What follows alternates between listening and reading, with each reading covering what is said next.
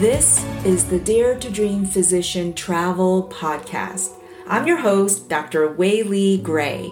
Hey, you know how many physicians today are feeling overwhelmed and trapped, living that busy and unfulfilling life? Yet more than ever, we as physicians are keenly aware that life is precious and tomorrow is not guaranteed to anyone.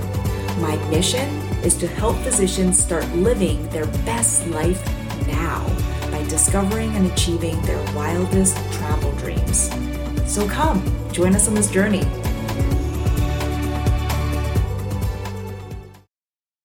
Welcome back to another episode of the Dare to Dream Physician Podcast. I am so excited today to have our guest. Her name is Dr. Elisa Jiang.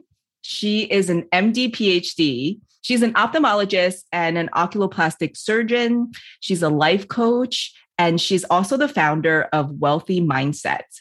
I am so excited to bring her on the show today to hear more about her story, because she has a really fascinating life. And we'll talk about one of the subjects that people are nervous to talk about, that it's kind of taboo to talk about in our society, which is money and our relationship with money. So welcome. Thanks so much for having me. I have loved listening to your podcast. It is awesome. So tell us a little bit more about yourself. Yeah, I grew up in the Midwest in Ohio, ended up going to California for college, actually because, I'm of Chinese American descent. I was born in Cleveland, but Cleveland is very white. I mean, there's Hispanic groups and there's African Americans, but there aren't very many Asians for sure. So I purposely wanted to go to California just to feel like being Asian was normal. And I wasn't actually thinking that probably any college or any tech school Asian would be normal. So I ended up at Caltech, which was definitely my first choice kind of stretch reach college. It was actually ranked number one. I was really excited when I got in. And yeah, so it was, I went from being one of the smartest people in my high school to being average at best. So that was definitely a big transition for me. And I didn't go to undergrad with the thoughts of going to med school. I actually, outside of college, interviewed a lot for management consulting jobs, actually. I thought I wanted to do business. It sounded exciting. They traveled all the time. They were problem solving all the time. I really liked their kind of problem solving nature. And so I did that interview circuit, and I did not actually get a management consulting job at that time. So it's a little known fact, but I rethought things, and my mom had always pushed me to go to medicine. And I spent a year doing research and decided to just go ahead and apply for medicine. I did want to do something where I felt like I was impacting people and being of service. So I ended up doing an MD PhD. Caltech's a very research heavy institution. And so I did a lot of research, and I love the problem solving nature of research. Again, that problem solving part of management consulting was what kind of drew me there. I ended up doing a MD PhD at Case Western Reserve University.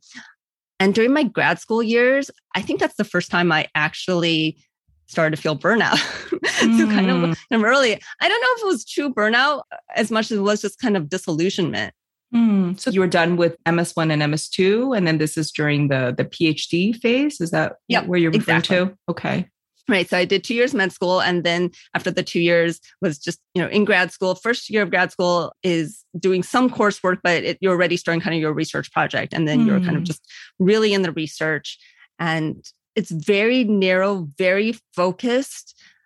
And it didn't feel like this was going to apply and make a big impact. Obviously, research is the foundation where the person who founded vaccines has made a huge benefit to, the human civilization, but it just didn't ignite that passion in me. And so I started learning about personal finance at that point. I started reading about personal finance primarily actually because we were buying a house. But then I read Rich Dad, Poor Dad, and then I really started opening my eyes up to more. So towards the end of grad school, I actually decided to do some real estate investing. And I ended up flipping 2 houses and also working on some rentals with a friend of mine in a partnership, and really opened up that whole world as well. I did go back to M3 and M4 the last 2 years of med school, did enjoy that, decided on going to ophthalmology, really loved surgery. And during residency years and fellowship, and spent the time just devoting everything into mastering the trade of medicine. I wasn't doing any real estate investing at that point. I was still doing the investing, putting money into my Roth IRA, and spending time educating actually my co-residents about why they should be putting money into the Roth IRAs. Oh, that's so awesome. I wish I had you as a co-resident. That was something that nobody talked about in medical school, which, made sense because we weren't making an income. But as residents, I remember not really having any conversations about money with my fellow residents or attendings. Yeah. So from there, I absolutely love fellowship, actually. Went to Virginia for my first job in private practice. And it was a good job, but there was definitely a sense of, is this it? So give me an idea, because I'm not that familiar with ophthalmology and the fellowship training. How long is the residency and then the fellowship? Yeah, so it's a 1-year internship and then 3 years of residency. That is changing. Ophthalmology is becoming a 4-year residency without an internship. So I did my residency at Northwestern. They are now doing a 4-year instead of intern year plus 3 years. And then fellowship, there are a lot of different fellowships in ophthalmology. Many are 1 year. The 2-year fellowships are retina and oculoplastics. Ah, okay. So you spent 6 years after medical school in postgraduate training. Yes. Yeah, that's a long time. Yeah, I enjoyed private practice. I was in a practice where I wasn't as busy as I'd like to be to, get that kind of production bonus and feel like I was being productive. I really actually kind of did all the things. I went to every single dinner with a drug rep to meet other physicians. I cold called on physicians. I didn't do social media marketing back then, and that didn't really occur to me back then. But I was really hitting the road. I spoke for Rotary clubs. I was, just trying to get myself out there to build my practice out there. Wow. And yet it was still maybe not going the way that you thought it would go. Right. Yes, due to certain things that happened in the practice, I decided to leave. I decided I wanted to come home to my hometown. So I did my med school at Case Western Reserve, the MD, PhD, MSTP program. And so that was 8 years for me. And I had grown up in Cleveland. And I actually think it's the years of the MD, PhD that rooted me more than growing up, because my friends from growing up, they're scattered all over, actually even all over the world. I made a lot of friends during the MD, PhD that were outside of med school completely. So they were all still living in Cleveland, in the Cleveland community. I found it in Virginia, it took like 2 or 3 years before I even started making friendships. And so I just didn't want to restart all over. And unfortunately, us with physicians having that non-compete, when I signed on for the job in Virginia, I remember my lawyer talking to me about the non-compete, and I was like, well, I'm only going there for the job. So if the job doesn't work out, the chances of me staying are low. And I like the area. I might have potentially stayed, but with the non-compete, it just felt better to go home.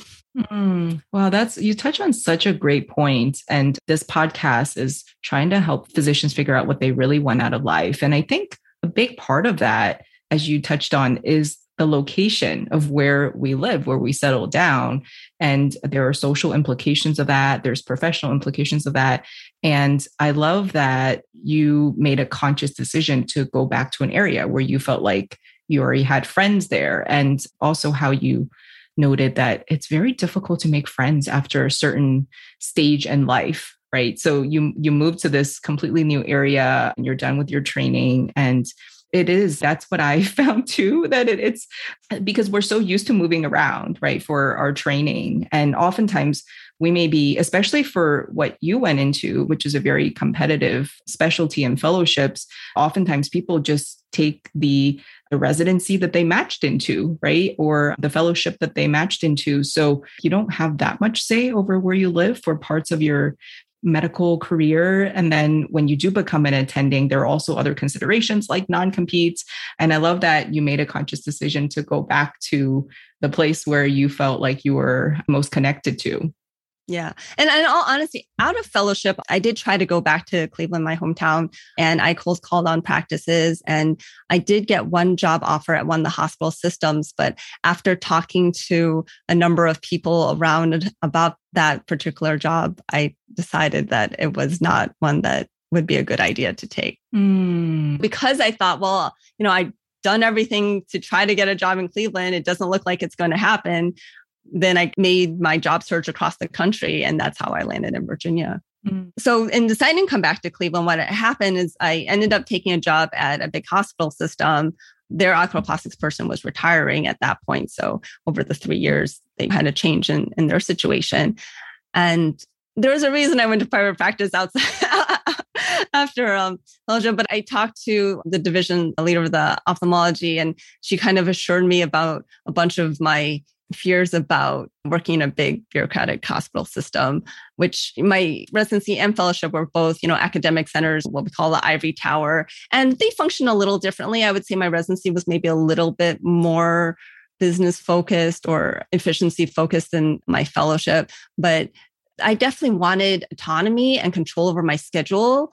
And that was not something that I saw people have so much in the academic setting and have a lot of in the private practice setting.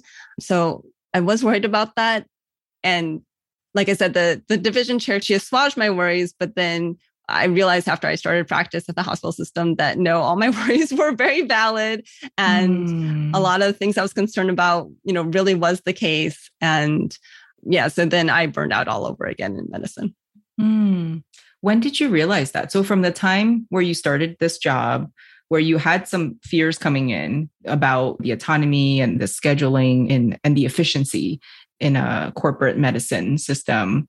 And when you realize, wait, this isn't what I was told it would be, it's actually what my fears thought it would be. And then realizing that you were burned out. What was that timeline like? And what did that feel like? It's hard to say because when I first started, I was like, whenever you first start somewhere, everything's new. You have to figure out where everything was. And they did not have good system. Like I even asked, because I was going to go to multiple locations. They have a lot of different satellites. And I even asked them, well, can someone bring me to the different locations and show me where I'm supposed to go? And the essential practice manager was like, oh, yeah, I guess that might be a good idea. We've never done that before. And so, that just kind of shows us like, yeah, I don't want to have to walk into this big medical building and be like, okay, I'm the new doctor. I'm the new eye doctor. Where do I go? And I had used Epic in multiple hospital systems before, but every Epic is a little different. And in this hospital, they wanted everyone to have after visit summary. And I remember that first day where I'm thinking, okay, I'm going to be fine because I've used Epic so many times. And I hadn't clicked something or put something and still wouldn't print the stupid after visit summary. And I kept apologizing to this first patient. And finally, I figured it out. I did have an orientation with Epic classes, but it's different when you're actually in practice. I mean, there's taking the class and then there's actually what's happening in your exact workflow and whether the printer actually prints when you push a button, and they don't tell you what to do in the class when it doesn't actually work out the way that they said it would. For sure. And then the previous oculoplastics person, he wasn't doing the full span of oculoplastics. He wasn't doing orbital cases and he was doing some things a little differently. So I needed some instruments that I didn't have, and getting those instruments was really rough. It took months. The person who I met with about purchasing instruments was very, well, actually she was really, I've never been treated so rudely as a physician by a staff at the hospital before. So I think it was rough from the beginning. And I remember talking to one of the other physicians who was ENT, and he said, tough it out a little bit. When he first came, the first month he was like, oh my, what have I done? And then he said, after a few months, it was like, oh, this is getting better. And then after 3 or 6 months, he was like, oh, I should have done this years ago. And so I remember thinking at some point, like, okay, just keep waiting out. It's going to get better. As soon as I understand the way the system is, it's going to get better. But it didn't get better until I got coaching. I see. Yeah. So you had met with another surgeon in another specialty that was coming from private practice? No, he was coming from another hospital system in the city. Actually, the hospital system that I turned down several years ago. Oh, okay. I see. The one where you felt there were red flags. Right. Okay. Oh, that's sad. But that is the reality, right? For a lot of physicians, you're choosing between a bad position and another bad position, or it can feel like that when they're looking at their options. Okay, so you were at a moment where you realized this is, I don't see this getting any better. I'm waiting for it to get better, like my colleagues said it may, and it's not getting better. And then you said you turned to coaching. How did you even hear about coaching? So the pandemic has actually been a good thing in my life. So I came back to Cleveland 2019. And so the pandemic obviously came early 2020. And so that was kind of this time where I was trying to still figure things out. And because of being on lockdown, I got to spend more time online. And there was this Leverage and Growth conference. And there was Sunny Smith who spoke about life coaching. And that's when I first heard about coaching. So I started listening to the Brooke Castillo, the Life Coach School podcast. And I had read books before about how to be happier, thinking about gratitude and positive thoughts. And none of that ever resonated with me. Like I couldn't even finish those books. Like it was just like, well, just me trying to think happy is not going to make me happy. I mean, it just, they didn't resonate. But when I listened to the Life Coach School podcast and heard about the model, and that really brought structure. And when I thought about going through the model, then it really made sense and things started clicking. And so I joined Self-Coaching Scholars and got coaching that way. And then actually coach certification came up in September, and I was back in clinic and still working full time, but my social life had just completely died. So when I came back to Cleveland, again, it was because I had a lot of friends here. So I had a thriving social life like when I came back, but COVID had just shut that down. So now I found myself with a lot more time that I wasn't spending with those friends. And so I decided to do the life coach certification, not necessarily to be a life coach, but just because I'd heard from people that you get so much coaching, you really learn all the inner workings of coaching, that it's transformative just from that. And so I went ahead and did that, and I just loved it. During certification, we peer coach. I coach other people and they coach me, and I really enjoyed coaching. And so I decided, well, I really would like to do this. And when you think about it, it has a lot of parallels with medicine. And we go to medicine to help people, and life coaching definitely is a way to help people as well. And it's really a way to also have that one-on-one connection with somebody, which I feel like I've lost a bit in medicine. I know different specialties are really different. In oculoplastics, I tend to see a lot of patients refer to me, and I'll fix them surgically. I'll see them a few times and they go, which I definitely love doing the surgery. I love the transformation I give them, and I definitely help the people that way. But I don't necessarily see a patient often enough in that system to actually get to know them so personally. And then a lot of people with ophthalmology just get an exam once a year. And once a year is not really usually enough to create that personal connection. Obviously, there are some patients where I do see more often, like who might have glaucoma or who have an acute problem that I'm seeing regularly and getting them through that problem. So it's not like I never get that. But life coaching is like all about personal connection. And so I really love that. So you found coaching, which you talked about how it helped you, but then you also discover that being a coach is actually a missing piece in your fulfillment from medicine. Yeah, I think so. So I'm really curious about how you talked about the sources that you went to, the Life Coach School and the Life Coach School podcast, and then the Self-Coaching Scholars and the training. But I'm curious about what was so transformational about it. Can you give us an example of perhaps how this situation at work, which has not been so good, and how coaching helped with that? Yeah. So to get into that, I'm going to go through the model, which is basically there are circumstances in the world. These are things that happen. These are, undisputable, like you could bring to court and everyone would agree this happened. And then there are thoughts about that circumstance. So for example, a circumstance that I saw regularly in clinic was a patient being on my schedule who really shouldn't be seeing me, but were just put on my schedule because I had an opening. But let's say they're a glaucoma patient and other physicians. And so for glaucoma, you want to see the same physician again and again. You don't want to just be hopping between physicians and having different people managing that. So that would be a circumstance, patient A with glaucoma who normally sees Dr. B is on my schedule. And then my thought about that is like, why did the schedulers screw up? This is inappropriate. Now I'm going to have to spend time fixing this.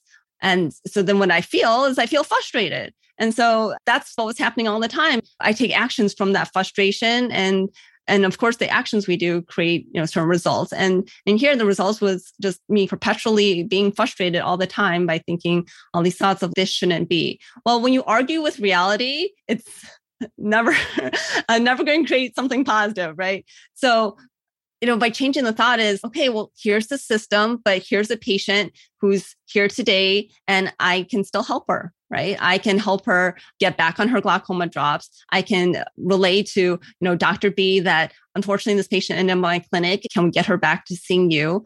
And I can call my secretary to make sure she gets on Dr. B's schedule. Unfortunately, our hospital has centralized scheduling. So the people scheduling don't really know one doctor from another, to be honest. And so even though the optimal thing would be that the patient had gotten her normal appointment with Dr. B, at least I can still help her and feel good about that. So that turns like a situation where if I was, just thinking about who messed up and being frustrated that I'm even seeing this patient, I was like, this is an opportunity to still serve. Maybe I'm not serving so much in a medical way, but I'm still helping this patient and getting her the medical care she needs. I love that example. And also, as you're talking more about the system that you're practicing in, I just actually really makes me appreciate the system I practice in. Because, for example, I have dedicated schedulers for my practice who know exactly what my preferences are. I talk to her every day. My medical assistants are kind of my right hand and she's my left hand. And we all work together and it works beautifully. Still, the days are not perfect, but I can't imagine being in a system like that. And yet what I'm hearing is you have no control over that. So with coaching, you explain beautifully the process, the model of how the life coaching works through certain circumstances to the results. But I also hear that you don't feel like you're responsible for the whole system. Probably before, and if I was in your shoes, I can sort of imagine myself thinking, okay, this patient who is another person's glaucoma patient who I have no history with and now is on my schedule. Now I have to solve that problem, meaning I have to figure out what her previous glaucoma history is and basically doing the impossible and then being frustrated as a result. And with the coaching, you recognize, well, I can't do the impossible. What I can do is the little pieces that I can control. And then I can still feel good about that because that's the system that I'm working in. Is that a correct understanding? Because as you're explaining it, that's how I felt internally. I was like, ooh, I can see myself going from, I have to solve the world's problems, how the system was broken, how this patient is now a victim of this broken system. And now after going through the coaching model, I don't have to feel responsible for the weight of that problem. I can be responsible for the things that I can help, but not for the things that I can't help with. Yeah, that's completely it. Like I only have control over what I do. I have no control over what anyone else does. And I also have control over my thoughts. So by thinking better quality thoughts and asking myself better quality questions, I can actually look at, in the end, it goes to like, what is my purpose? Like, what do I want to do? Well, I've kind of said multiple times on this podcast, like I want to help people so I can help this person. If that's my purpose in seeing a patient is to help them, well, I can still do that. Yeah, that's such a great example because although I don't work in a system that sounds as broken as the one that you're describing, but even in close to perfect systems, I think as physicians, we do often encounter situations where we can't fix the whole problem. And I think our instinct is we want to help that patient. I want that patient to walk out of my door and feel like, okay, all the issues that they came with are resolved. And that's my own problem. That's an expectation that I have that may not be reachable. To choose our thoughts more intentionally, I can really see how that would be very transformative.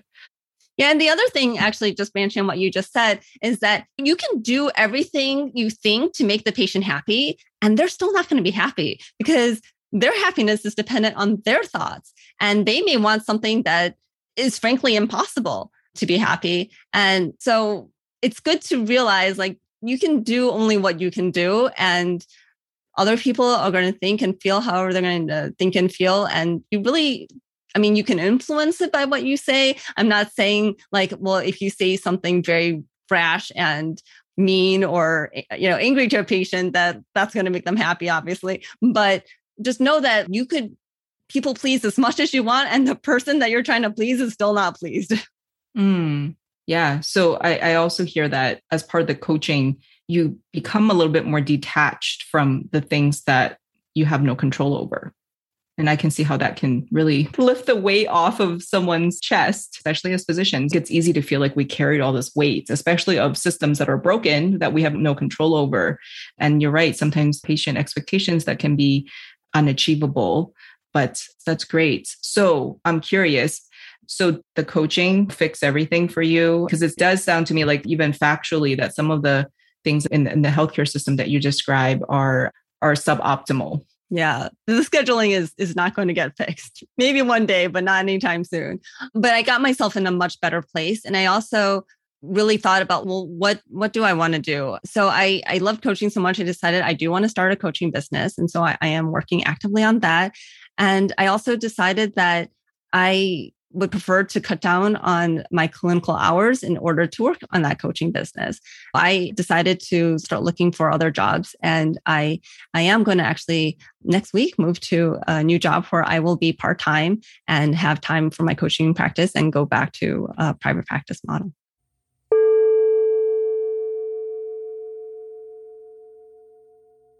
Thank you for listening to part 1 of a 3-part interview with Dr. Elisa Zhang, ophthalmologist and life coach. I am grateful that she openly shared her struggles as an attending physician and the tools that she utilized that made a big difference for her. She shared those tools in the episode so that you can start implementing them in your life now. You'll want to stay tuned to the next 2 episodes where we continue to dive into personal finance, money mindset, and how they both relate to living your dream life. I love Dr. Elisa's work, and in my mind, her work in life coaching and money mindset coaching is really complementary to life planning. In life planning, my goal is to have my clients get clarity on what their dream life is and to feel that energy to pursue the dream life. Once that vision is lit on fire, we can start working towards making that vision a reality. And if money and money mindset are obstacles, coaching is one useful tool to help us get to that dream. You can find Dr. Elisa on her YouTube channel, Wealthy Mindset, on her Facebook group for women physicians called Women Physicians Creating Wealth. And you can also work with her one-on-one. She coaches both male and female physicians. Sign up for a discovery call on her website, growyourwealthymindset.com. I'll put all this information in the show notes, and I can't wait to continue our conversation the next couple of weeks.